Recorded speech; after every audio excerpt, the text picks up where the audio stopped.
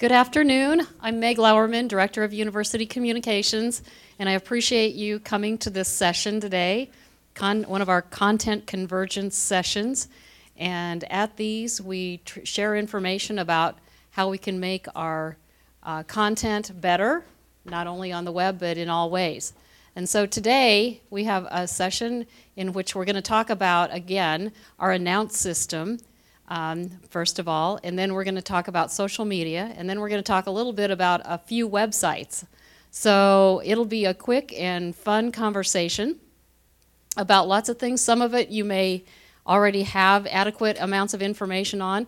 I find that I always learn something from somebody else by listening to them talk about how they approach their craft and their content, and I think that's always very helpful.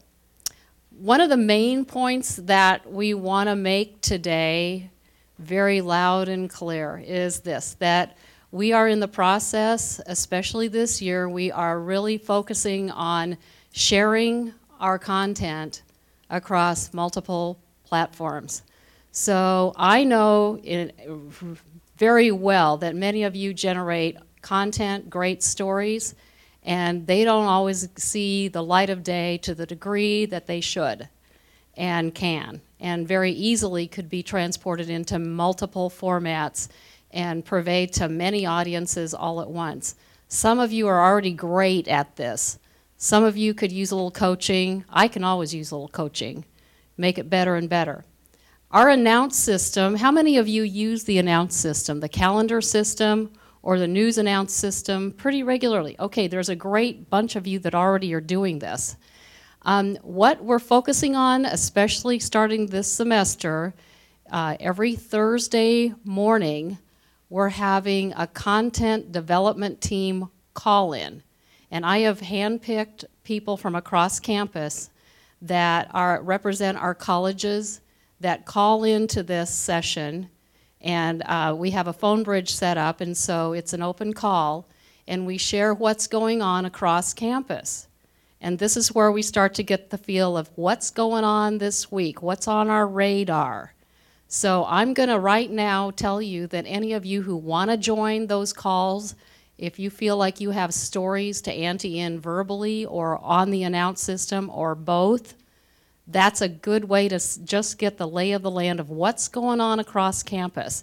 So especially if you work in a unit that has the responsibility to talk about campus-wide kinds of activities, this is a good way to know. So our Thursday morning content development team call-ins, you'll get information from Mitzi after this meeting about how you can call in, and you're welcome to do so. So the first thing that we're going to do today is hear about our announce system, a little bit more in the fundamental way of how it's used, how the calendar can serve you, how the news announce system can serve you with deployment of your stories. Seth Miranda is in University Communications in the Internet and Interactive Media Group, and he is the user experience architect. So his job is all about making sure whatever appears on the web is user-friendly. So kind of a tall order, but Seth does a great job. And he's been instrumental in the deployment and adoption and development of the announce system. So I've asked Seth to come and talk to us today just to make sure everybody's on the same page with how this announce and calendar system works.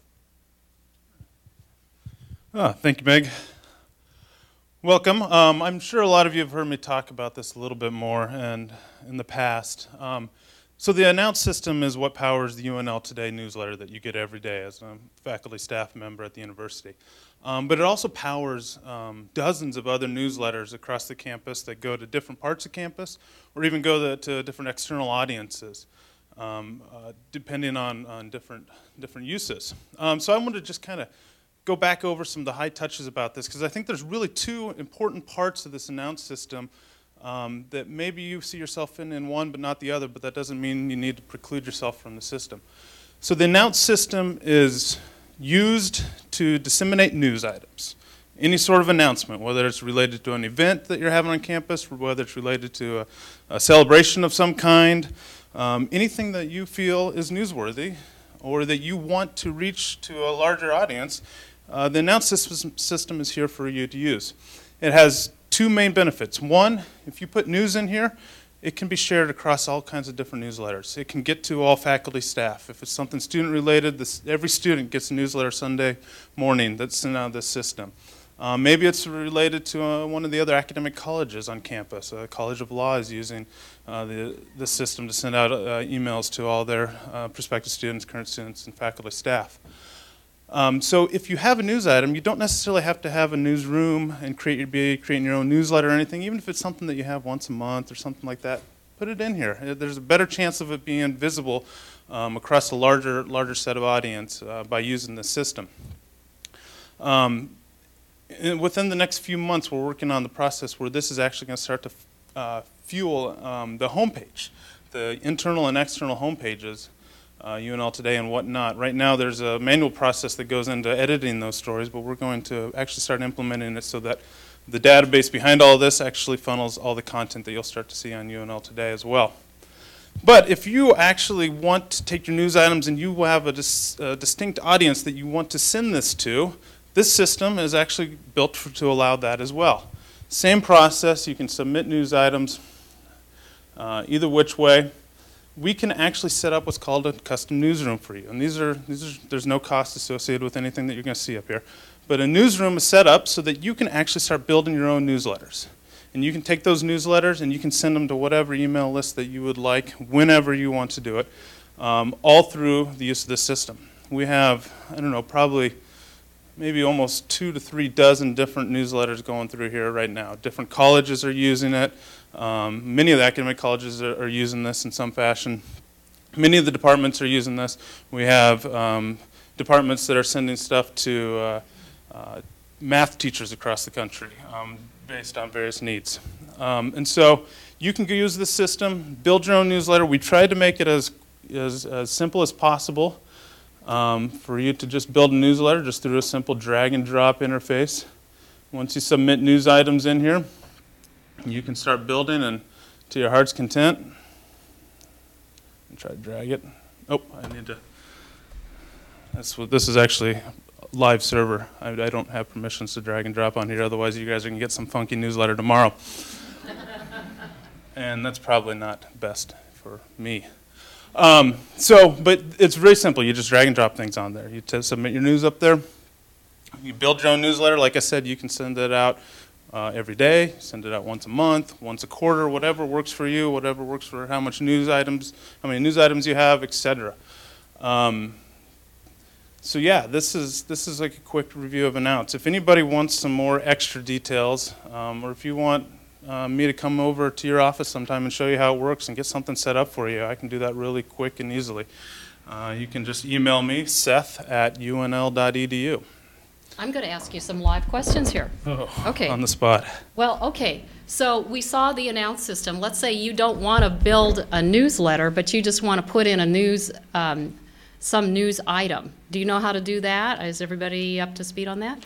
Okay. And are you aware of the list of all of the different newsletters that exist? That's where I'm seeing some no's. Okay. So down, you type in your headline, your summary, your article, when you want it to run, and it comes up sponsoring unit is University Communications. But if you pull down the bottom box and it said please submit for consideration by any of these newsletters that are already online. So you could say, oh, I think College of Journalism might be interested in this item too. So you can click that one. You can click as many of these newsletters as you wish. So I could submit an item about an event that I know about, and I could say, okay, I think that's Arts and Sciences might be interested, and I think Next at Nebraska, which is the newsletter that goes to all of our students every Sunday, might be interested in this. So you see what you can do here. You can take one story and you can submit it so that it would be considered for all of those different types of categories of audiences. You can't always tell, you can pretty much tell who the audience probably is by the titles of these. And as Seth was saying, Seth is so good at building this system, if you feel like you have the need for your own separate newsletter and what's called your own instance on this and become part of this list. So you could name a newsletter that's an electronic newsletter to a certain audience that you do once every week or 2 weeks or whatever it is. And you can go on this drop and drag system. So you could have your own instance built and set up. So our instance is Today at UNL. So you all see that all the time. And so the newsletter that you would create would look just like Today at UNL, except with a different title. And then you would have your own database to send it out on your own timeline to whatever audience you wish. So there's a great free service and a way to deploy your news to your own audiences. So all of these, Nebraska Engineering News, Kimball Banner County News, you can see the enormous array of instances that we have already on the system. Yes? Can we see, if we wanted to see what someone else's newsletter looks like, is there a way that, and I don't know about now or if there's some way else? I think you have to have permissions, but Seth knows the answer. There is a way to get at other newsletters, Marilyn. Yeah. You go to our college website, journalism.unl.edu. Thank you, Marilyn. So Marilyn, I'm going to type with the microphone in my hand. You want me to type? Did I spell that right? Not quite. Correct. Google will tell me the right spelling. Close enough. But Google doesn't like something. All right, what did I do wrong? I couldn't get on the announce site. I got that same message.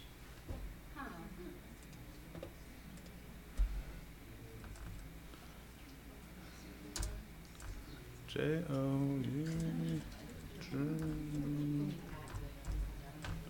At UNL. That's what I thought it did. Yeah, that's what I thought. Well, that's whatever. The newsletter site doesn't work either. Really? Yeah. Oh, great. Or when you click submit an event, it doesn't work either. So I was trying to follow along. Of course. Great timing, huh? That's always great. Well, we can, to answer your question, yes. Is there an easy way to get to those? Not necessarily. If you have any questions of getting to one, just send me an email. I can give you the URL that gets to each of those, and you can see not only their newsletter, but you can also see the stories that they put in the past. You can see an archive of all their newsletters, et cetera. Yeah. Okay, Brad? Would this be appropriate to use for like an internal-only e-newsletter? You bet. Yeah. It isn't intended for outside audiences? Yeah, absolutely. In fact, we've worked with information services where a lot of these newsletters are internal, and they actually maintain the list by just connecting into SAP, or if it's a student list, connecting into the student information system, so that as employees come and go based on certain rules, so if you want to send to your specific department, it'll just automatically know who's assigned to that department and send the emails to them whatsoever. And so you don't have to worry about maintaining the list itself in that scenario. You can just worry about your content in the newsletter itself as well. Are you thinking maybe Marjorie, the dean, wants to have an internal newsletter, and that would be Right. perhaps? She does one every Friday that goes out to the college. That's what I thought. That's just a list of information. But it could be in a different format for you guys, so it could look, you could help her with the formatting and sharing the stories too. Yeah, if you have something that's specific to your college, but you might want other parts of the institution to know, you can just put it on the other newsletters as well. Yeah, right here. Is there a way so that you're not posting information on Facebook and here to link the two or make it where you're not keeping both medias up to date? Yes and no. So you can post into here, and there's no automatic feed into Facebook. But what we've seen a lot of people do, in fact, Christy from Fine Arts was just working on this yesterday, was you publish the newsletter story here. Then you can go to that page. So every story has its own page on the website, permanently archived forever. You can go to that page, and basically you kind of just click the share this button. And you can share that through whatever Connect you want to, and then it automatically pulls in the picture and some of the text and everything already, so that it populates the Facebook post. You can edit it and tweak it. Right, so just at the bottom of the page, just like every other page in the university template, you can just click that little Facebook share button, and that'll take care of that. Yep. Yep. And it'll put in the Google Analytics campaign tagging if you wanted to really get into some advanced metrics. Okay, and yes, go ahead. On the drop down, the first option is, it includes UCOM, communications, et cetera. What does that all encompass? And that would be used for Today at UNL, and then on the main homepage, UNL Today, and then for Print Scarlet. So you're submitting a story that could be in a physical print format as well as online. So that's what that goes to. It's the main top-level pool of stories. Okay, I want to point out one other thing, and that is that the news submissions and the calendar submissions are separate. And they don't share right now, but that's okay. But here's what we need everybody to think about is putting your stuff in the calendar, because as Seth said, we're kind of amping up our tools in the newsroom and on our main web page, and we're going to have it's going to aggregate some feeds, including a feed from the calendar, which will just take it live, whatever you put in there. And we're going to monitor the back end of that, because a lot of times, sometimes people will submit things that don't have who, what, when, where, why, and how, and we need all those basics answered when you submit a calendar item. But once they're submitted, those get used all over the place. So we're strongly urging people to please put all your events in that central calendar, because right now it's pretty spotty across campus, and we get calls from people who say, oh, my stuff isn't on the calendar, and we're going, well, did you put it in the calendar? And we get, well, no, well, I don't know, besides a Ouija board, how we know about this stuff. So help us be right and help you get your word out. Yeah. What types of media will the calendar show up at? It'll show up on our website, and it's also used as the basis for us to cover stories sometimes too. So if there's not something about a calendar item that's already in the announce system, so if you just put in, we're going to have the Herman lecture, and it's this date, and here's the speaker, and here's a picture, and that, well, that can be in the news announce, or it can be on the calendar, or both, which is optimal. So if they only show up in the calendar, and then we know to cover that as a news story, so our editors look at that, number one. And number two, social media. Tyler Thomas is going to look at all those calendar submissions and say, okay, what's worth a good high-end tweet today? And he's queuing up those all day long. So not to have your stuff in the calendar is a missed opportunity for your story to go all over campus. Okay. So, when you submit an event through the calendar, you can do it for your own college. And then are you talking about where you can click and have it, Yeah, I can't remember the verbiage. It was nominated for the main university calendar. Mm-hmm. that's the piece that we need to do. Nominate for the main university calendar, and then we'll have a couple of editors who look at that and say, yep, that's perfect, yep. Yeah. I have found that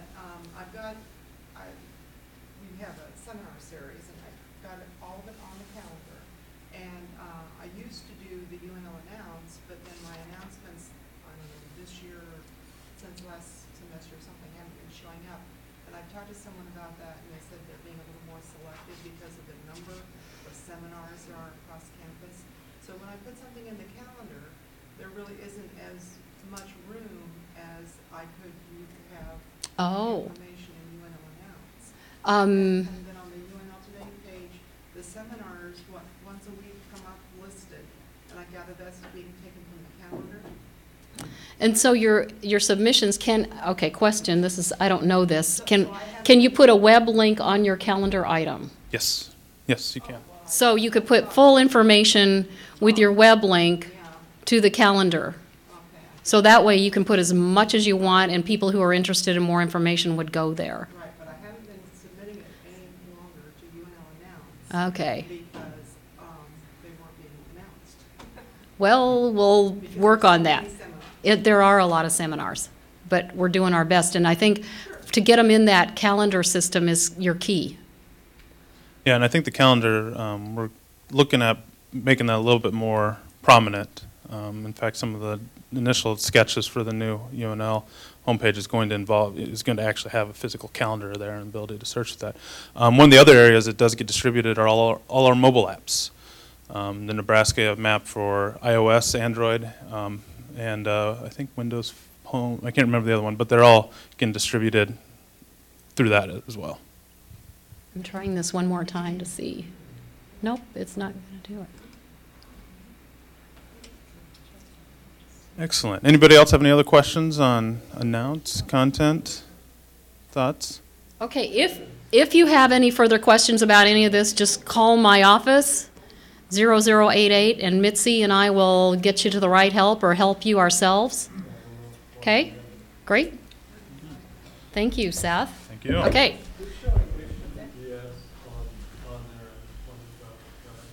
Go up here and do Just type in HTTP. Thank you.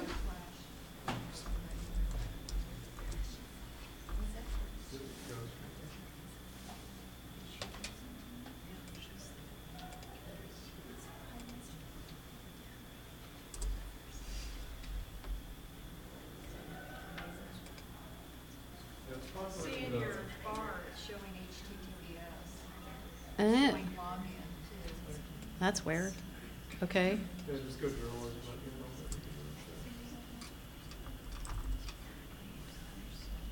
me know. Oh, brother.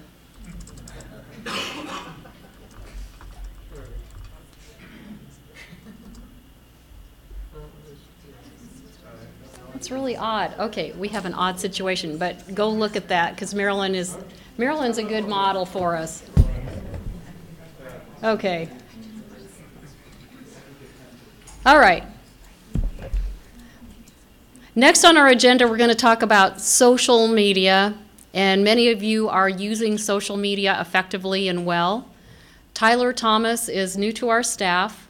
He comes to us most recently from Swanson Russell, and his job is to make sure that the campus is using social media in a good way. And he does the high-level posts on UN Lincoln, which is our new, more social voice, and helps on UNL News, on Twitter and Facebook, and has been conducting coaching sessions in colleges to help deans and department chairs and sometimes faculty get a better handle on how they can use social media to their advantage with their audiences, and particularly help us with recruitment, retention, research, and reputation, our 4 R's in communications that we pay attention to all day, every day. Okay, so I'm going to turn it over to Tyler Thomas to talk about social media. Thanks, Meg. Thank you. Good afternoon, all. I do have a PowerPoint, but I'm going to kind of be going back and forth with some examples online as well, so bear with me, and if I have to turn my back to you folks, I apologize. This mouse is very finicky. Like Meg said, my name is Tyler Thomas, and I most recently used to work at Swanson Russell in downtown Lincoln, and I worked across all we have different niches there, and I worked across all clients doing digital strategy, so anything online that they did, including social media, and kind of broader-based digital strategy. So now I'm here and focusing just on social media, like Meg said. I'm the voice behind UN Lincoln on Facebook, Twitter, and Instagram, and the UNL Announce is kind of where I go to find your information so that I can tweet it out or I can post it on Facebook or those things. So if you haven't put things in there, please do, because that's where I'm going every day to check for stories so that I can either follow up with you or send you a tweet or somehow get somebody to your content, to your page. Part of my title is Social Media Specialist / Content Coordinator. So if you all can put your content in there, I can help coordinate it and get it seen by a bigger, larger audience. So we're going to jump in real quick.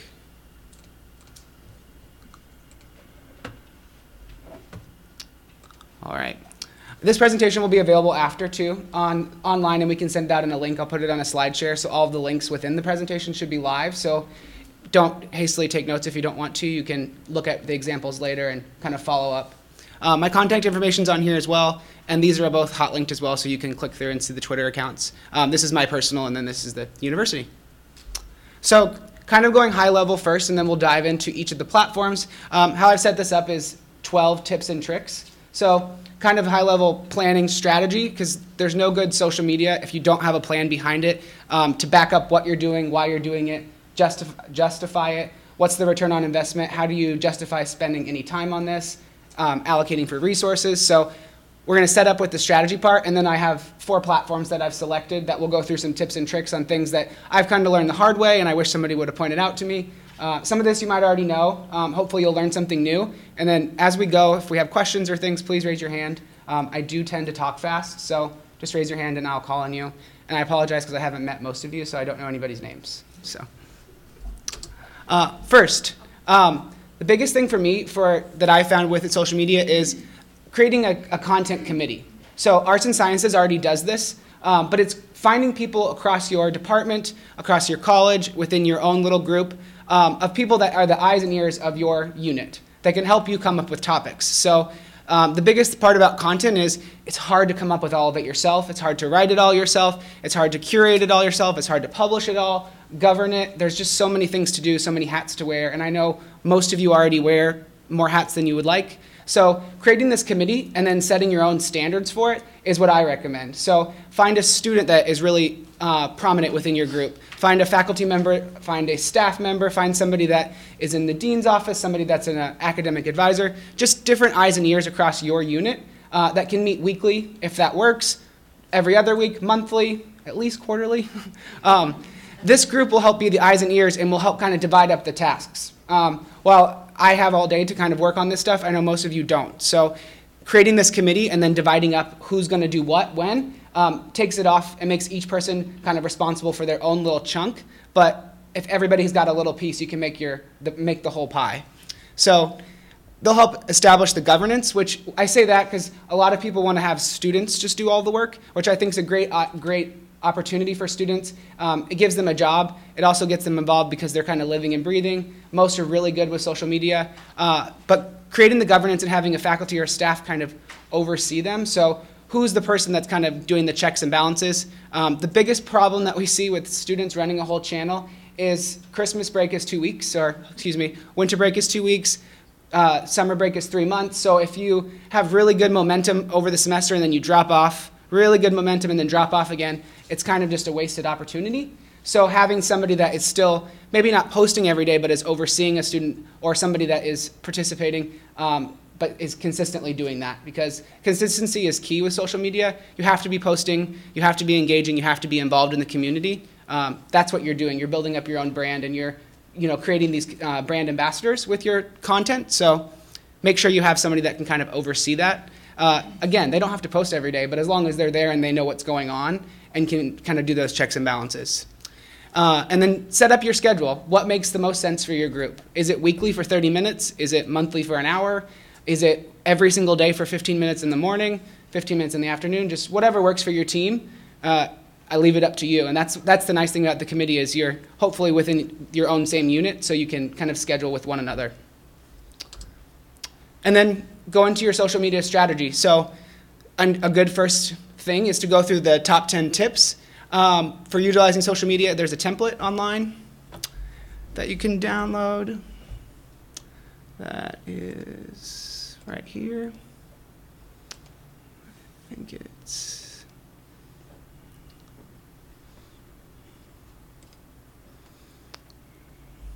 So just 10 steps. So going through and discussing your goal, who's your audience, and then from that audience deciding which channels are you going to use. Does it make sense to be on Facebook, Twitter, Instagram, and YouTube, or can you only manage maybe a Twitter account? Because that's what makes sense now. Or maybe Facebook is where your audience is, and that's what is going to make the most sense. Or maybe you're within art, and Instagram just taking photos of everybody's art every day. That makes the most sense to connect with your community.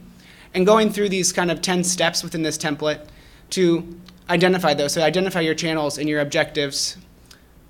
Discuss topics and themes. What kind of content are you going to be looking for?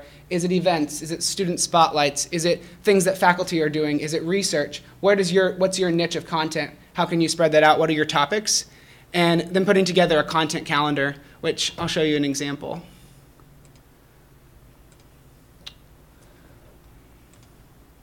So I have a content calendar by month, and I type in my topics. This is only for the next few weeks, but I type in my topics, kind of what my message is going to be, my category, so I can kind of see, I color code it. So right now I have a lot of events, so I need to focus on finding content that's within students and alumni and news. And then I have which vehicle is going to deploy and the notes for it. So this is a really nice collaborative tool if you have a team. So if you have somebody that's going to be doing it, they can go on and say, you're in charge of the MLK Day stuff. So you're going to make sure you schedule that out, plan for it, have the photos, take the video if you need it, write the content, and then tell me which vehicle it's going to be on, and you can leave any notes. This is just a Google Doc, so it's all web-based, so nobody's having to worry about saving down a version or using the latest version. It's all real time, and it's a collaborative tool. So anybody with a Gmail account, you can share it with them and collaborate within here real time. And so I can see what's going on kind of throughout the January month and across campus. So as you all add things to the UNL announce system, I kind of port them over to my own calendar and say, when does it make sense to announce these? Is this something that we announce 2 days in advance, a week in advance, for 2 weeks? Do we do it every Monday? That's the kind of justification I get to make. But by doing this content calendar, those content committee meetings are a lot more efficient because you can kind of see what's going on in the next month. You sit down for your hour, plan out the month of what's kind of happening and scheduled, and then have somebody else in charge of the week to week or day to day.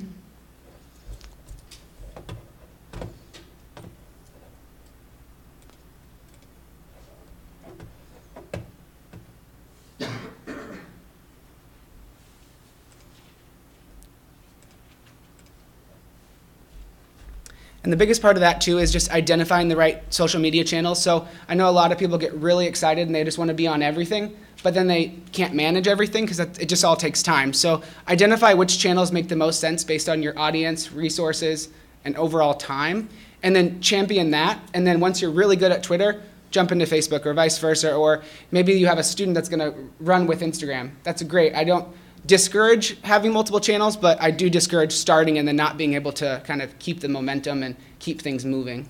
Yes, ma'am? So if I only have time to manage one, and we were curious which one's the best for students, what would you recommend?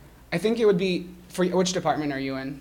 School of Criminology, Criminal Justice. Okay, so I would recommend talk to a few students and see what they're using the most. Right now it looks like Twitter, because if you're pushing just kind of quick news, we're doing this, here's a really cool article from a famous person within your career field, Twitter makes it really simple to push out news very quickly because it's only 140 characters. So that might make sense. But if you poll 10 students and they all say Facebook, well then I just failed. But at least you did some research. So that's what I would recommend. That's why kind of setting that strategy and plan and having maybe a student or somebody that's in kind of the audience that you're trying to reach will help you identify the best channel, in my opinion. So Facebook maybe is it, or if maybe you're trying to get an older generation alumni, maybe Facebook's not right for them, maybe Twitter's not right for them, so what's the right channel to communicate with them? Is it maybe not social media, maybe it's an e-newsletter. So identify that audience and then kind of champion it and see where it goes. And a big part with the template is that the very last question is how often do you reevaluate? So decide you want to go ahead with Twitter for 3 months, see how it works, see how you're growing, is it working, is it not working, evaluate the system, and then decide if you want to continue it, or maybe it's let's ditch Twitter and try Facebook, or just kind of keep an eye on it. So again, another reason that content committee is really good, because you're constantly meeting, so you're constantly talking with each other and seeing what's working, what doesn't work. And I have an analytics tool I'll show you after this too that can kind of help you measure that just from a high level. Did that answer your question? So branding your channels. So if you do have multiple channels, or maybe you only pick one, use the approved logos and kind of look and feel of the university and of your college, and try to use the same imagery across all your platforms. For all of ours, we use the same icon. It's the 3D N with a white background. Anytime I get a new icon, I update it on all of our platforms so it's consistent. It's kind of a pain in the neck, but the nice thing is your audience can always see where you are depending on your platform. So biggest part of branding is being consistent. So making sure that your look and your feel and your tone are the same across all platforms, even if they're going towards a different audience. So paying careful attention to that. And complete your whole profile. So we'll go into that by each platform, but there's lots of opportunity to talk about yourself on each of these profiles. So fill them out completely and make sure that people can, when they get to your profile, they can read what you are really quickly, find out who you are, and then decide if they're going to join your community.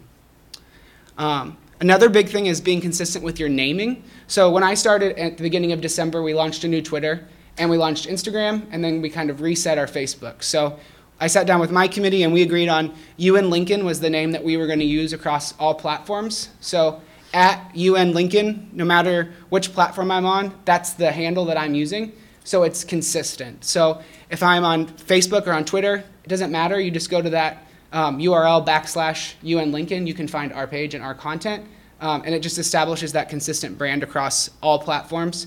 The only difficult one is that you can't switch is YouTube. Once you've established that, you're stuck with it, which is really nice, though, in the sense that the universities is /UNL, so it still makes sense.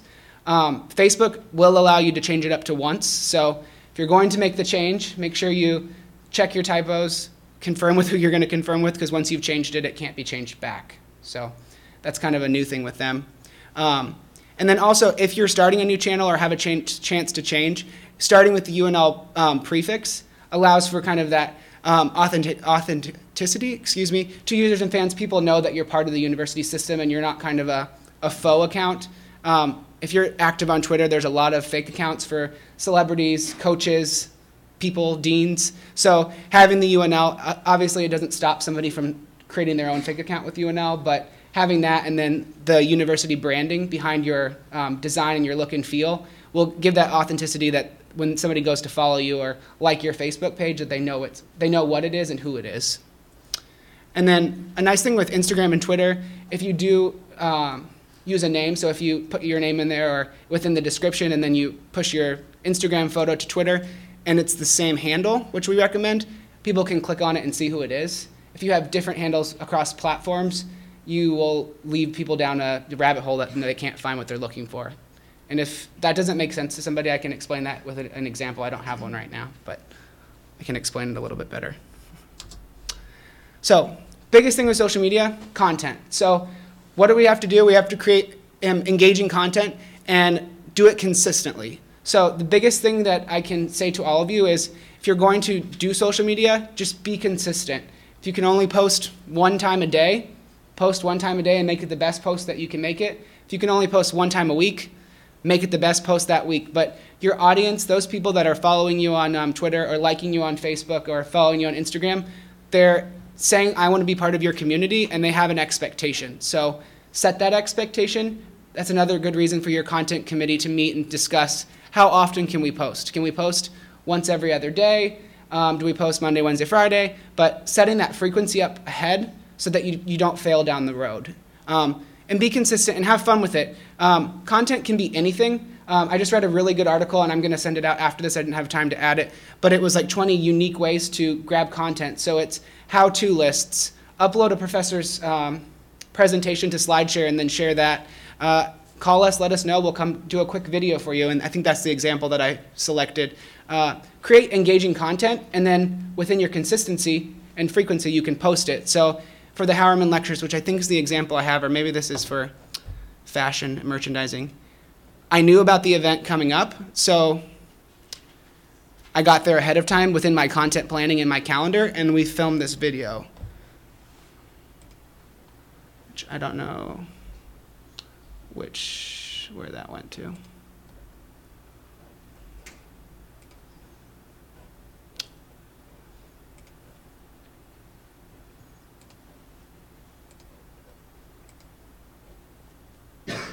Sorry, I'm not familiar with PC as well. You're clicking the wrong link, Tyler. Oh, this is the one I want. Thank you. So if you haven't seen it, sorry if this is really loud too. Okay, good. There are actually 20 different dresses that were in nudes, laces, and whites and ivories, which outnumber. So we just went out to the fashion merchandising program and asked for a few students to give us their feedback on what happened with the Golden Globes. So I knew the Golden Globes were on a Sunday. Monday people would be talking about it. So a few of us just went out on Monday afternoon. We asked them some quick questions, grabbed some photos online, and within a few hours we produced this video. It's about a minute and a half, but it's a great story, and you can see there's 145 views. And we just pushed it out through social media. So we used this, and I tweeted about it, and I posted it on Facebook. And then they can now take this and embed it on a web page or send it out to a potential student or a current student and say, hey, you're on this video, tell your friends about it. But but it's, again, kind of that upfront planning and knowing about it. It's really hard if it's the day of for us to make it out there, or for anybody in your own team to make it out there. So knowing about bigger events or things that are happening and planning for it is key. Do you charge for that? For that one, we didn't, because I just went out and did it really quickly. It depends on how long it's going to be and how quick. I mean, if it's a quick student bio and it's a few hours, I mean, if we know about it and we can put it in our schedule, then no. But kind of the bigger, larger broadcasts. The nice thing with these videos is these are meant to only be around for a few weeks. Or, you know, the Golden Globes are over, nobody's looking at that now, they're looking at the Oscars. So the quality of it is still nice and good, but it's not like highly produced. So some videos that if you're doing student interviews or you want to really showcase your college, those are the ones that we pull in people and charge because it's a higher production rate. And then Meg's got answers too. I was just going to say that if you want somebody from University Communications to come over and do a video just for your unit or college that you would just use, then we can do that on an hourly rate. And so just contact us and we can do that for you. And then some other engaging content, just things to be looking for. Photos, take a picture of a professor lecturing, go to a lecture and do that. Like photos, links, infographics, resharing other people's content is all key to create that engaging content. You don't always have to create it yourself. Content curation is a big deal too. So finding somebody that's very prominent within the field that you study or within the industries that you're talking about, and they put out a really nice article, well, retweet it or take that article and share it, because your audience would probably be likely interested in it as well. So as much as it's about creating content, you can also curate other people's content. And that's kind of what I do for my job, is finding out what all of you are doing and then kind of curate it to the larger audience. Creating new web pages too. So for commencement, which was kind of my first project when I came in to this job, I created 3 new web pages and then on the commencement.unl.edu. So if you've been to commencement, there's a page within that talks about academic attire. It was already written out, and it talks about why we wear what we wear, how to identify which college is which, what this hood means and what that means. Well, that wasn't on our website anywhere. So I just kind of copied and pasted that content and put it on a web page, and then I tweeted that content out. So within a half hour, I took pre-existing content and repurposed it, and that page saw about like 30 clicks to it. So 30 people, unique users, saw that page. They're probably all seeing it too when they're at graduation, but it's 30 more eyes on material that I didn't have to spend a lot of time creating. The same thing with, I created another page that was just a map of the Devaney Center, and that got a bunch of clicks because that was information that people wanted when they come to graduation. Where do I stand? Where do I sit? So using content that you already have, but just kind of repurposing it and putting it online. Again, it's kind of that content curation. You don't always have to create from scratch, kind of repurpose. And the biggest note too with content is just be consistent. Make sure you're posting your content on a regular basis. And then engage with your community. So social media is a contact sport. You can't just be throwing things out there and then not participating. You have to be involved. If that means just checking your Twitter account for 5 minutes a day and retweeting twice, again, that's consistent, and you've done something, and to those 2 people you retweeted, you've brought them closer to your community. I would recommend if you have more time to do that, but creating engaging content is key, but then also going back and engaging with those people that have joined your community by liking you or being a fan on Twitter. So do that. If people have questions, respond to them within a timely manner. If they post something that you really like, retweet it, favorite it, interact with it, follow hashtags that make sense. So the UNL hashtag, maybe a student will use that and talk about a great lecture they went to. If it's your lecture, it'd be awesome if you retweeted that or interacted with that student and say, what did you think? How did it go? A big thing right now is a lot of people are getting their acceptance letters, so I'm on patrol for all the pictures and tweets and topics that people are excited to be accepted to the university, and then I interact with them. I say, you know, what are you most excited for? We can't wait to see you until the fall. What's the biggest thing? And they're already so excited to be accepted, and now I've brought them in even closer, and they'll tweet right back at me. But that's because I'm following the UNL hashtag. That's how I find that content. And there's a third-party tool I'll show you at the end that makes it very simple to follow those. And then also just other hashtags that make sense for your department. So dance, music, higher ed live is a big one for just the higher ed community. Yes, ma'am. Explain hashtag. Sure. So a hashtag, I'll go to my Twitter. So hashtag is just a keyword used to group, it's mainly just a keyword that creates a hyperlink so that you can group things together in a community. So the university one is as the pound sign and then UNL. So putting that in there, people can search by it in the search bar on Twitter, but you can also click on this and see all of the tweets that people are talking about during this. So this is another thing I monitor all day. So as people are tweeting, I can see the Office of Research is talking about Lady Gaga's Born This Way bus. UNL News is talking about 12-foot sculptures. It's just a way to kind of aggregate content. So you can make up your own hashtags, and we'll talk about that when we get to the Twitter, but you can also follow other people's hashtags, and that's a good way to include that in your own tweets, but also find other people that make up your community. So I follow this, and then I click on it, and like UNL News. So it's unique only to Twitter? Mm-hmm. Twitter and then Instagram has them as well. Facebook does not. But they are separate within their own platform, but the concept behind them is the same. But it's a good way, too, to find people to follow. So I'm already following UNL News, but there might be other people, this person, or Steve Smith in our news office. If I wasn't already following him, too, you can follow people really quickly by using hashtags. It's also a good way to search. If you want to know what's going on in Lincoln, following the Lincoln one, there's people that tweet about it all day. Specials, restaurants, places to go, things to do. And then just interacting with people. If they post a nice photo from your exhibition or pictures of something, going in there and liking it or commenting on it and saying, great photo. But just, creating the conversation, not just pushing out messages, but really relating to people that are joining in your community.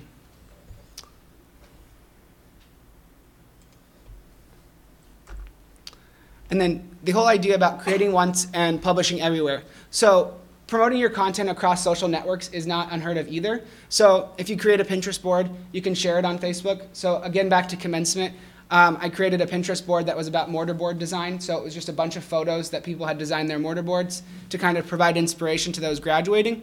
I didn't have a Pinterest community. Nobody really knew about the university on Pinterest because it was brand new. So I took that link for that board and shared it on Facebook.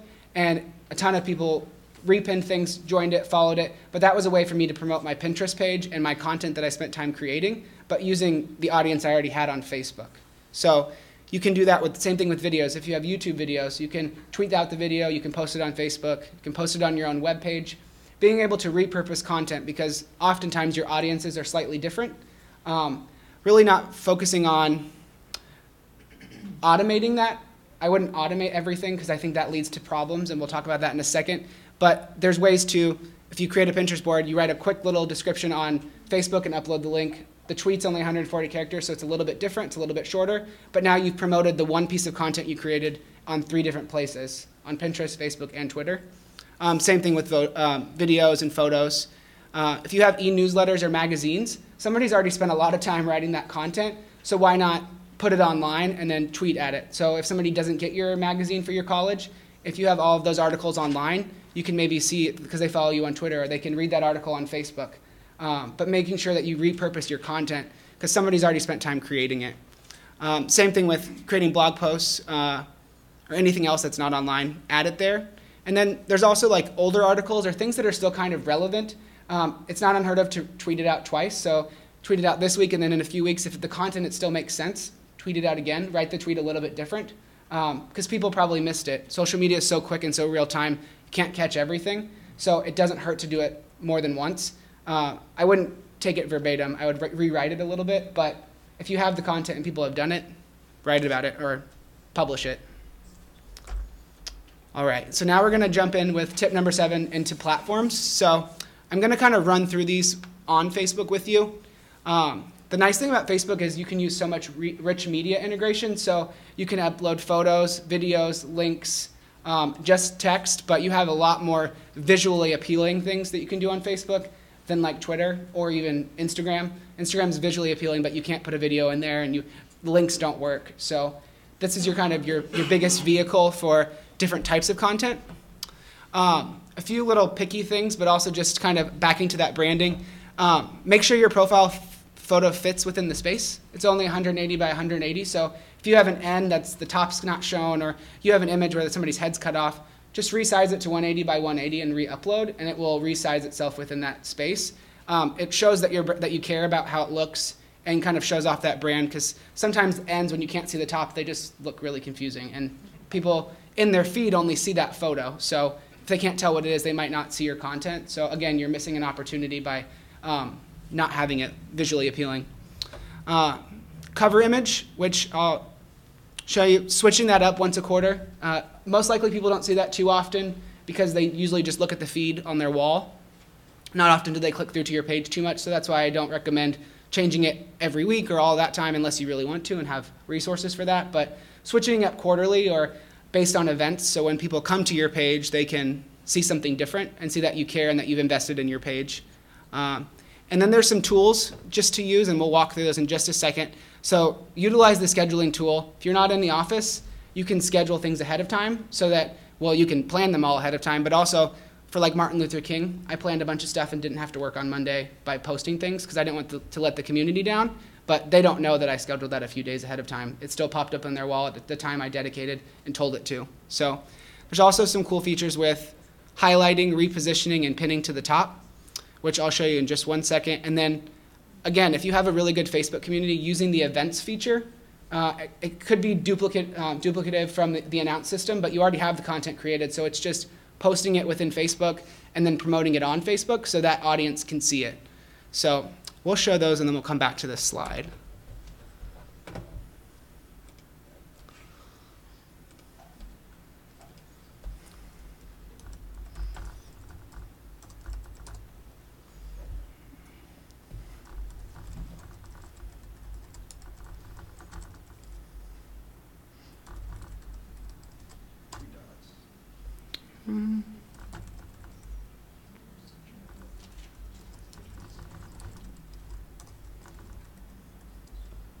I just had my account hacked, so I had to change the password, so now I have to remember what it is.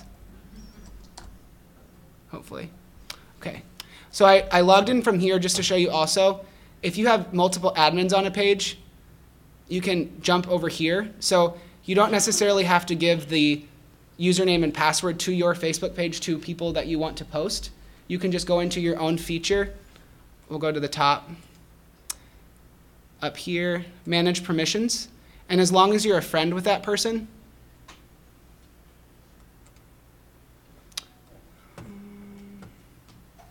admin roles, you can add people. So Meg can log into her own Facebook page and then switch over to the university and post on the behalf of the university. So can anybody else on this list. But I can also remove them at any time. So if a student leaves or a faculty member decides not to do Facebook anymore, this is a really nice way that they do it from their own profile, so you don't necessarily have to give them the full reins of the password and username to the actual Facebook page that you've established. So that's super helpful. So this is the cover photo I'm talking about. This is event related, so we'll take it down at the end of the week, obviously, because Martin Luther King week will be over. But switching this out as often as you see fit, as long as it's not event related, so it's not up there still in February. Here's the events. So you can add a nice little thumbnail, put in the description of the event, and then you can invite people to it. All the details. So again, it's just a different community. It's a different way of promoting the events that you're having. And it takes, 5 minutes to set up. And the nice thing is once it's set up,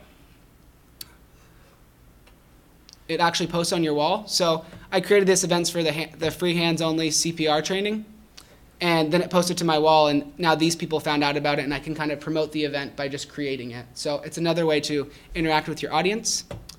Some other features,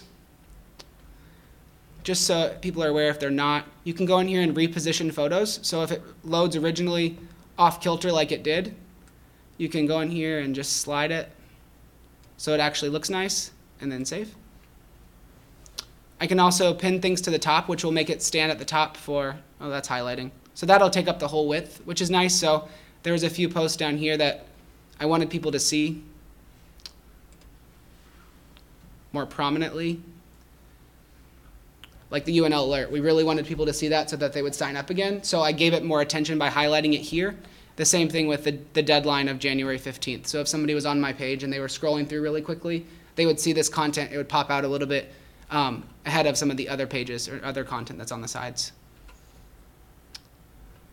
We'll go back up to Martin Luther King. And you can always unhighlight it too if you accidentally click on the wrong thing. And then,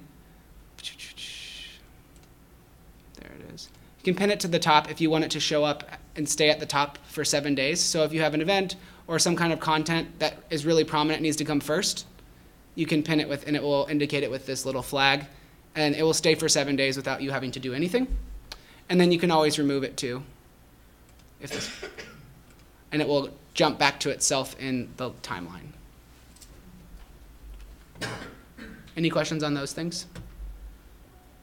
Sorry if it's review. I just want to make sure everybody sees all these. Like the question earlier, hashtags don't work on Facebook, so you can put them on there if you're having an event or something and you want to encourage people to use it if they're using social media that supports it. But I encourage people not to use it too often on Facebook because it doesn't work. It doesn't do anything. So it's kind of a lost thing for Facebook. And then also utilizing URL shorteners. So the nice thing with once you put a link onto Facebook, if you put a link in, it will pop open the story at the bottom and you can pick a picture and it will have a little bit of a description that it will pull from that web page. You can then delete out that link. You don't need it anymore because that bottom link is still linkable. So it just makes your post look a lot cleaner. And then also using URL shorteners like bit.ly, which I'll show you, which is the one I use. So I'll post in links in this corner, and then this will track them. So I can see how many people have clicked on my links to really monitor engagement. And then each month when I go back to look at my analytics and see my report, what worked, what didn't, and justify my time, I can really see, well, posts about this didn't work very well. Was it how it was written? Was it the time of day? Was it maybe just the content wasn't that great? But I can see here, like the UNL alert got 94 clicks. If I didn't use bit.ly, I wouldn't know that unless I use like the analytics tool too. So what I do is I use bit.ly and then also go back into go.unl.edu so it looks like that, but I can track it here really simply. So it's an extra step to make it look nice, but this is a way I can track to see kind of looking at the clicks. Yes, ma'am? Is that a free service? Yes. So you can sign up. So you can sign up and actually link it to your Twitter account or your Facebook account if you want. I just set up a separate account so people can log into it without doing that. How do you create the shorter URL? Sure. So if we were to go, we'll just take this URL. So we'll just copy. Go here. And then that's paste a link here. So we'll paste it. And then it will spit out a short one for you to copy. So I'm going to not save this one. The nice thing is, so I will, what I like to do is then go back in here and I'll paste in like the Go URL that I use so that I can sort it. So if I go back and look through tweets or trying to figure out what it was, I can always reference the Go URL too, because that just looks cleaner and makes more sense to use.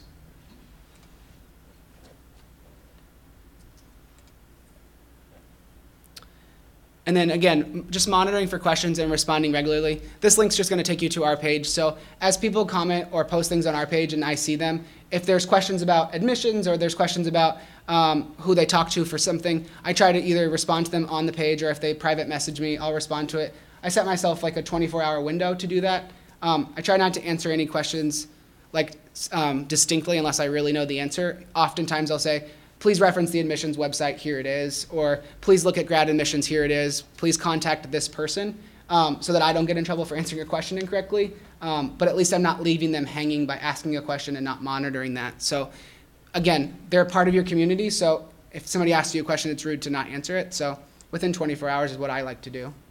Yes? If you decide you don't have time to respond to questions and stuff, is there a way to make it so that they can't post questions? Or On the, they can't.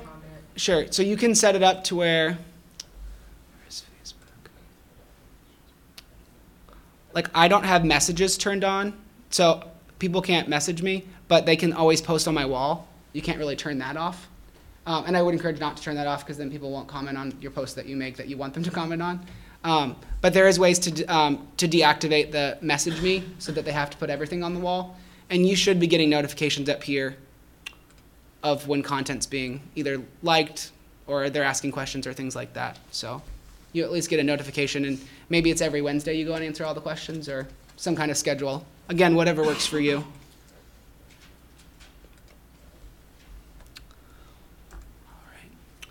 All right, Twitter. So tweeting with the best of them.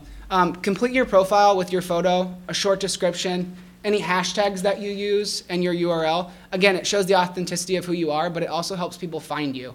If you don't put in a description or talk about who you are and they look at your profile, they're more likely not to follow you because they don't know who you are. I'll show you this example.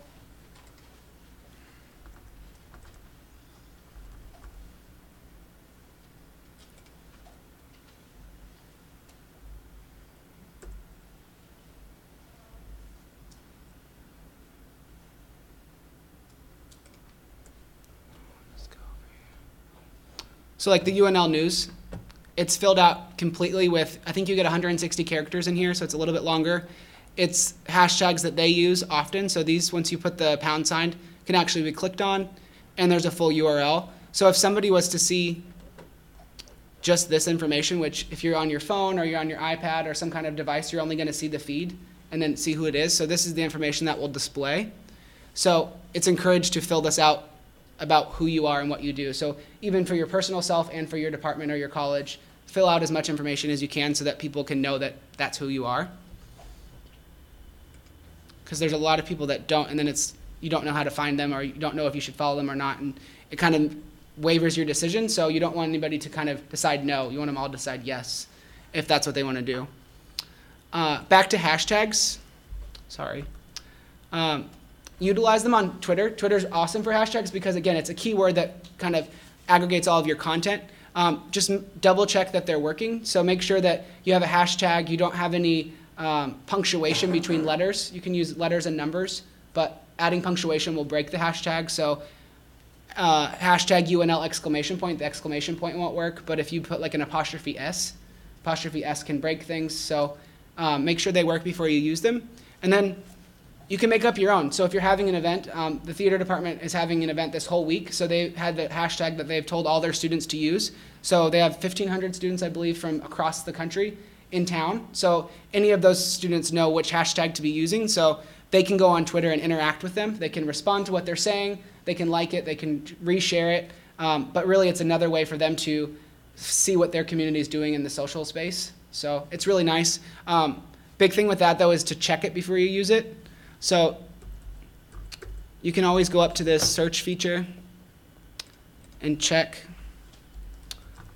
who's using it. So like the UNL one is used by us most often, and then there's also a university, and I believe in Brazil, that uses it too. So if it's in Spanish, I usually ignore it because it's probably not pertaining to me. But if you're setting up an event, just double check that it's not already being used.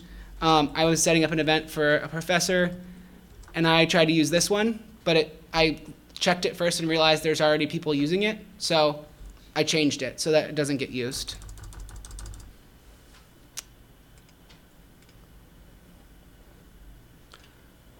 But that's another way for people to find you, people to interact with you. That's how I find a lot of the content I reshare and curate, is by following that hashtag and then just the search for the words UNL.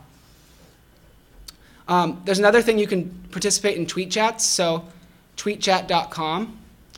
Ag chat's a really big one. Is anybody from the ag discipline? So ag chat's a really popular tweet. I believe it's every Monday night at 7. So what this allows you to do is type in, we'll use ag chat, a hashtag, and it's pretty much like having a phone call or meeting, but it's all on Twitter. So people, they have organizers. This is a really popular one, so there's a lot of tweets. But you can log into tweet chat with your Twitter account and then participate in the conversation, and it aggregates all the content based off using that hashtag. So it's good ways to find people that are maybe influential in your community. It's a good way to show off your thought leadership. So if you have professors, President Obama did it when he was running in his election. He set up a tweet chat. He on Twitter told people when it was going to be. So usually Thursday at 5 p.m. Central Standard Time. This is the hashtag. You can log into TweetChat or you can log into Twitter. This just kind of gets rid of all of the extra stuff. But there's a lot of really common ones within disciplines. So I urge you to go Google some bigger websites that maybe interact with your own discipline and see if they have a tweet chat, or maybe start up your own. A lot of professors do this with their students, so maybe they'll give them the third Friday off and they'll just tweet chat a class, or they'll bring in an outside speaker from a different state and they'll do the whole conversation on Twitter, just to give the person the experience, but also to kind of, again, create that community and kind of do something different than just like a normal Skype call or thing. Or you can tweet questions, so maybe you're on a Skype call, you don't have time for all of you to ask questions, but Meg could be in the corner looking at questions that make sense and then tell me which ones to answer. But it's a really nice tool to do that, so check that out as well.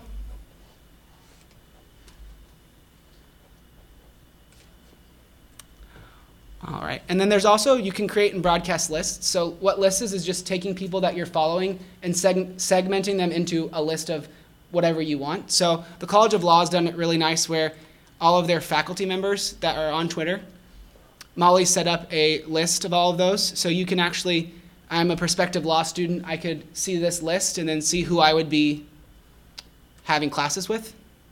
And you can see all the people that are in that group. I can decide to go in and follow whoever I want, but it's just a nice way to organize people or organizations. So I have my own list of like content strategists that I follow. So it's all of those people. So if I'm interested in seeing what they're tweeting that week, I can just go to my list and it's only going to pull in tweets from those people. The Big Ten has it. It's really nice because you can see what other Big Ten universities are doing. You can create a list. People can add you to lists. And you can be involved. You can subscribe to a list. So if you follow one that's really important at a different university or a different program, every time they change or add people to it, it'll auto-update on yours as well. A big note, and this is more of a auto-posting from Facebook to Twitter. So how I know people have their own opinions on this. How I visualize is Facebook has its own community, Twitter has its own community. They might have people that overlap. But if you're on Twitter, you've signed up to engage with me on Twitter. If you're on Facebook, you've signed up to engage with me on Facebook. And they don't really play nice to each other. They're social media competitors. They're businesses. Auto-posting from Twitter to Facebook, if you use a hashtag, it breaks. If you use links, sometimes they break. It's kind of a easy, nice, automated way to do that, but it kind of lets your Facebook community down because you're not getting that rich media content. You're not getting photos. You're not getting links. You're not getting videos. You're not getting all the cool things that Facebook has really focused on because you're just pushing your tweets there. So you're kind of losing people. I bet the engagement on those posts is down too, as if you were to put in your own pictures and your own videos, even if it's the same content, but actually manually posting it again or scheduling it.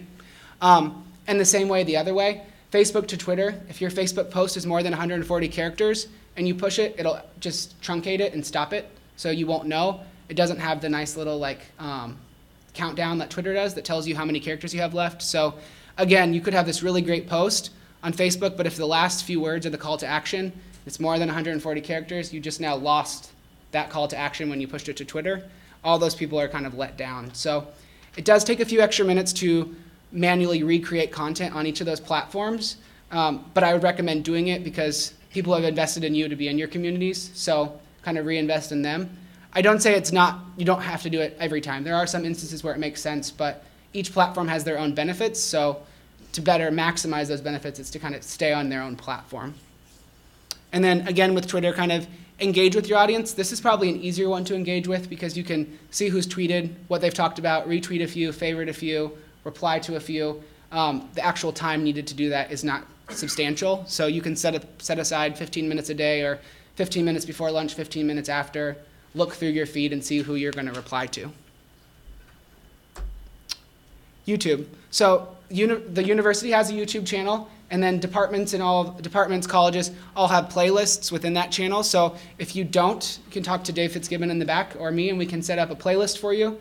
The nice thing is it kind of has that umbrella effect of this is the university's channel, but then each of the individual departments can have their own content within their playlist. So you can still push your audience to your specific videos, your specific playlist, but it keeps the whole community of the university together.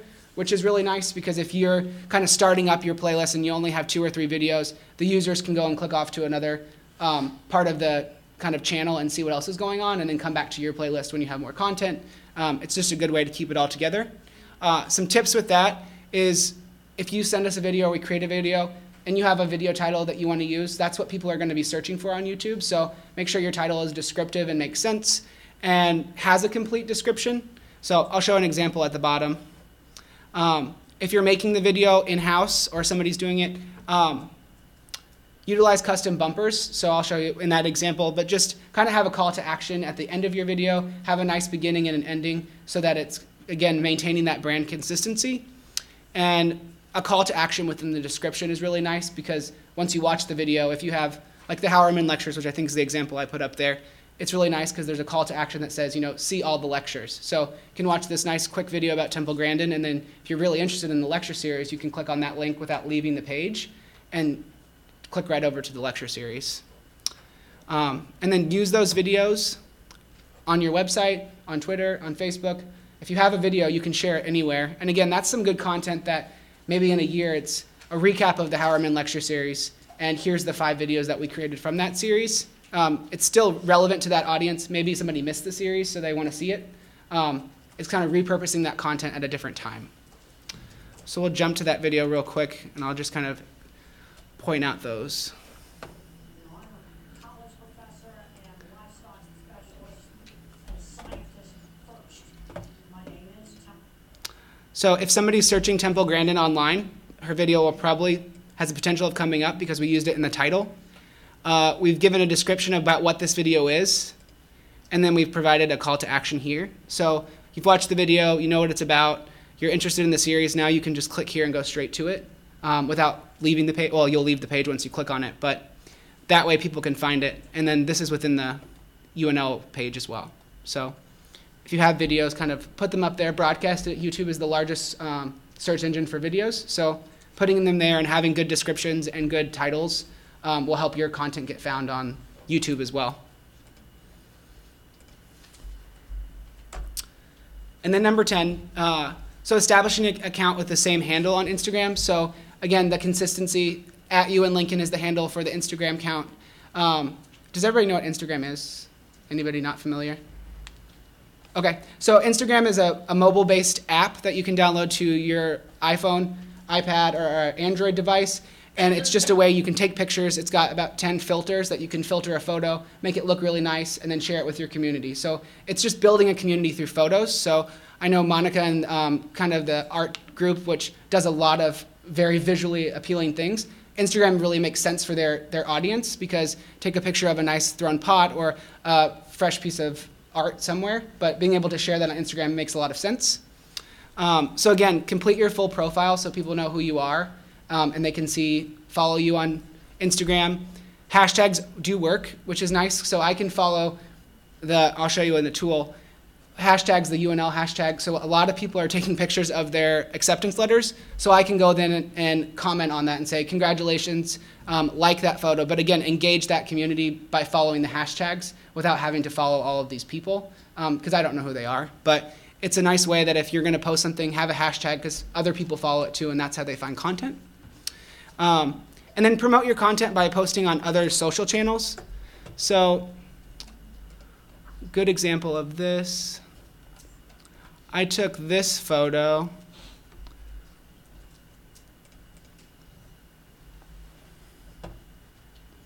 I took this photo the other day, and I posted it on Instagram first, so it made it look really fancy and crazy, and it's just from my cell phone. And then I just saved it out, and then I posted it on Facebook too. Again, it's using the same content. It took me about the same amount of time to take the photo and post twice. But I have 2 different communities. So I have some people that are only on Facebook, and then I have kind of this smaller group that really likes photos on Instagram. But I took one photo, and I got 1,000 plus likes here, and half a dozen, 20 likes on Instagram, which for Instagram is kind of a lot because the community is a little bit smaller.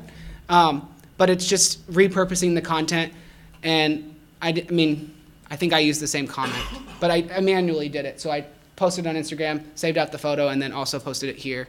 So both ways, but interacting with my communities.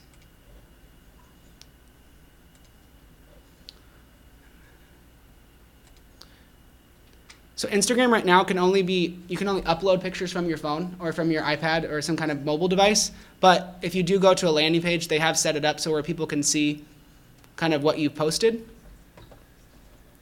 This is kind of blown out of proportion, and this photo doesn't look like that. But you can see what people have posted. So it's just instagram.com/ their handle. So people can see what you've been posting. Now to promoting your channels. So you've spent all this time creating your channels. You have all this content. How do you get people to find you? How do you get people to interact with you? So when you're first starting off, I say put it on everything. It makes sense. It's a small icon. People are very familiar with what it is. So add it to your email signatures. I have all 4. I just have a connect with us, and it has a link for each of the platforms. Business cards, your syllabus, professors' speaking schedules and their presentations. So if they're going off to a lecture in a different city, at the end of it, put your college, kind of like a bumper, and I'll show you at the end of this, of your college connection. So maybe people will interact with it there. Any printed or marketing materials, posters and sign, web pages, help people find you. So if you can put it out there and they can find you easily, they can interact with you a lot quicker. So if you make it difficult for them to find you, you're probably going to lose them. So I encourage you to put it on anything and everything. And then there's the social media directory, which is a directory of all the programs on campus that Aaron and I help maintain. So if you haven't submitted any new channels, you can click on this link and submit your information. That's a way for me to find you, so I can add you to my list of people I'm following and repurpose your content. But it's also a way for other people to follow you so that I can kind of share what you're doing. But promote your channels as much as you can. It's as simple as that. Once you've promoted them and you've started getting kind of an audience, it goes to that engagement factor, interacting with people, creating content, and just creating that two-way street, that conversation. So the last tip is a few third-party tools. And all of these minus iWatermark are free to a certain point. There are places where you can go up to like a premium level, but I have not needed to do that yet, so I'm imagining most of you will not need to either. But Hootsuite, I'll show you, and Tweet Chat we just talked about. Facebook Insights I'll show you too. So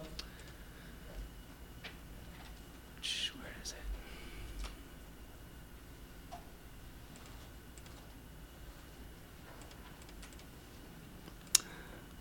Hootsuite allows you to set up streams based on your account. So you just log in with your Twitter account, and you can set up streams. And this is how I find what people are tweeting.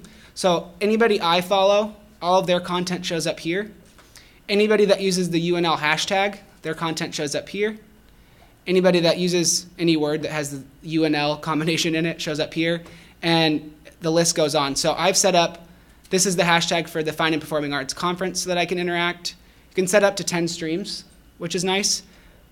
Biggest tool about Hootsuite, is you can schedule tweets. So if you know you have a lecture series, you have conferences, you have things that are on your calendar now, take 2 seconds when you add them to announce, write a short tweet, copy and paste, and then schedule. So I'm not actually going to do this, but you can use this scheduling tool, and you can pick it in 5-minute increments any day of the week, and it will push out to your Twitter audience. So if you only have a half hour a whole week, and you've met with your content committee, and each of you take your half hour and post your 5 tweets, you could have the whole month covered with that evergreen content, and then somebody just kind of has to monitor the day-to-day and what's going on. But again, just being consistent. If you're just going to post about events or those things, there's a way to do that with tools. Mentions, so this is how I can see what people use my handle when they mention me in their tweets. Tweets that I've favorited, scheduled, but this tool just stays open in the background on my desktop all day, and I check it every 10 minutes, 15 minutes, but it's free. It's all web-based. There is an app, too, if you want to download it to your mobile device. But this is the way I can manage all of this within the day, and I know everybody has less time than I do, but you can spend 5 minutes, click back to 1 o'clock, see a few that you want to respond to, reply to them, retweet them, and within 5 minutes you could have maybe engaged with 5 or 6 people, 2 or 3 people, whatever you're comfortable with, but it keeps that community engagement to a pretty easy level. Statagram is another tool, and this is for Instagram. So this is also free, but I think there's a paid version. I can follow people on, this is my feed. I can see who's liked it, so I can go back in and then maybe follow them if they make sense. I can also search by a hashtag, which I've been doing because of the different hashtags we've been using. Anybody that's posted with the UNL hashtag, I can now go and engage with this person that posted this photo. I can like it. I can comment on it, all from this interface. So I don't have to leave it or go anywhere. But now Zach, however you say that, knows that the university likes his photo. So it's as easy as liking that and just being simple, quick. Again, this could be a 5-minute thing every day, right before you leave, right when you get there from the night before. And I just go based off the hashtag. So if you have a hashtag that you establish throughout your college and people are using it on Instagram, it could be as easy as that for you too. And then Facebook Insights are the tool that's built into Facebook, which I will show you, and we can go into more detail. If people have questions, they can give me a call or stop by. But there's a really nice ways to kind of see how your community is interacting with your content and how it's building or going.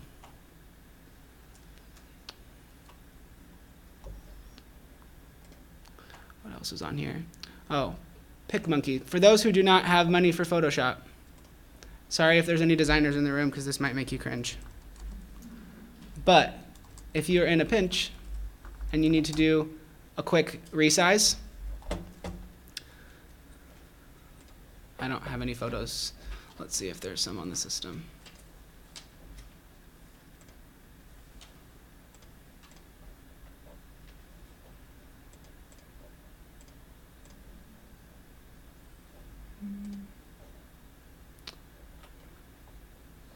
Sorry, if I had a photo. So you can go in here and you can edit a photo, so you can resize it really quickly. It'll have some free filters too, just like Instagram. So if you have a few photos that just need to be lightened up or darkened, but very simple photo editing, you can do it all in here, and then you can actually create a collage. So this tool will let you upload 2 or 3 photos and make like a nice little, here, we'll just do it right here. So these are just their demonstration photos, but you can do that. You can then go over here, pick a different setting. You can pick a texture, colors, change the spacing, add captions, whatever you would like to do. The simple basic things that maybe you want to do. So maybe you have a photo you want to put on Facebook. Well, you only have 400 pixels for that post. Well, if you have a photo this big, resize it to your 400 pixels, save it really quickly. This guy will spin for you. You can save it and it will save right to your desktop. So in a few minutes, you can resize a photo, you can create a collage, you can add captions. You can do quite a bit with it.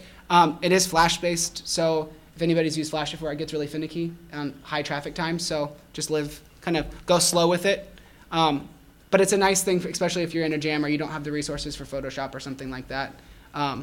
You can resize a photo pretty quickly.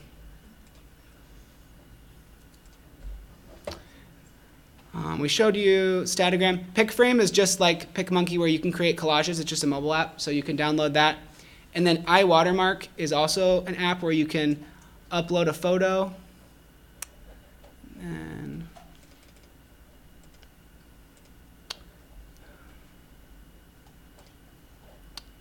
have it as a watermark within the photos. So this N, I think it's $2 for the app per device. So if you have one person in charge of this, but you can add in this watermark on any photos if it makes sense. So if you have something that you want to watermark, you can. It's just a tool out there. Don't download the free one, because the free one gives you your watermark and then also watermarks the brand for iWatermark, so it's kind of pointless. So don't use that. All right, so that's kind of all my tips and tricks, all through 12. This is the last one. So again, the bumper, if you're going to a presentation or doing something, I can promote all my social channels as quickly as this.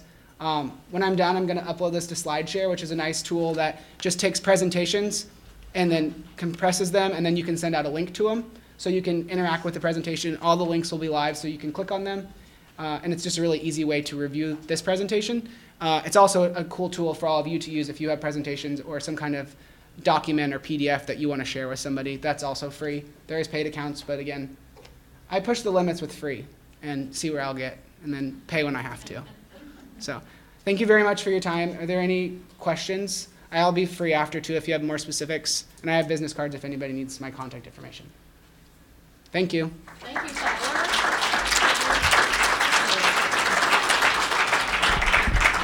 Okay, this draws us almost to the conclusion of today's presentation, today's Content Convergence Conference, and I hope you got a lot out of today's session. The bottom line is there are many, many ways to share your content, and we want to get really good at it. My goal, my dream is that this campus becomes really, really good at sharing your content, your stories with audiences in new and different ways. So we're going to keep working on that through these sessions throughout the semester, and we want to be as helpful as we can. So if you have ideas for upcoming sessions, please let me know, and we'll plan to address whatever it is that you would like to hear addressed as a topic. So with that, I thank you all for your time today and look forward to seeing you in the near future. In the meantime, if you have questions, please contact my office and we'll do our best to get you help.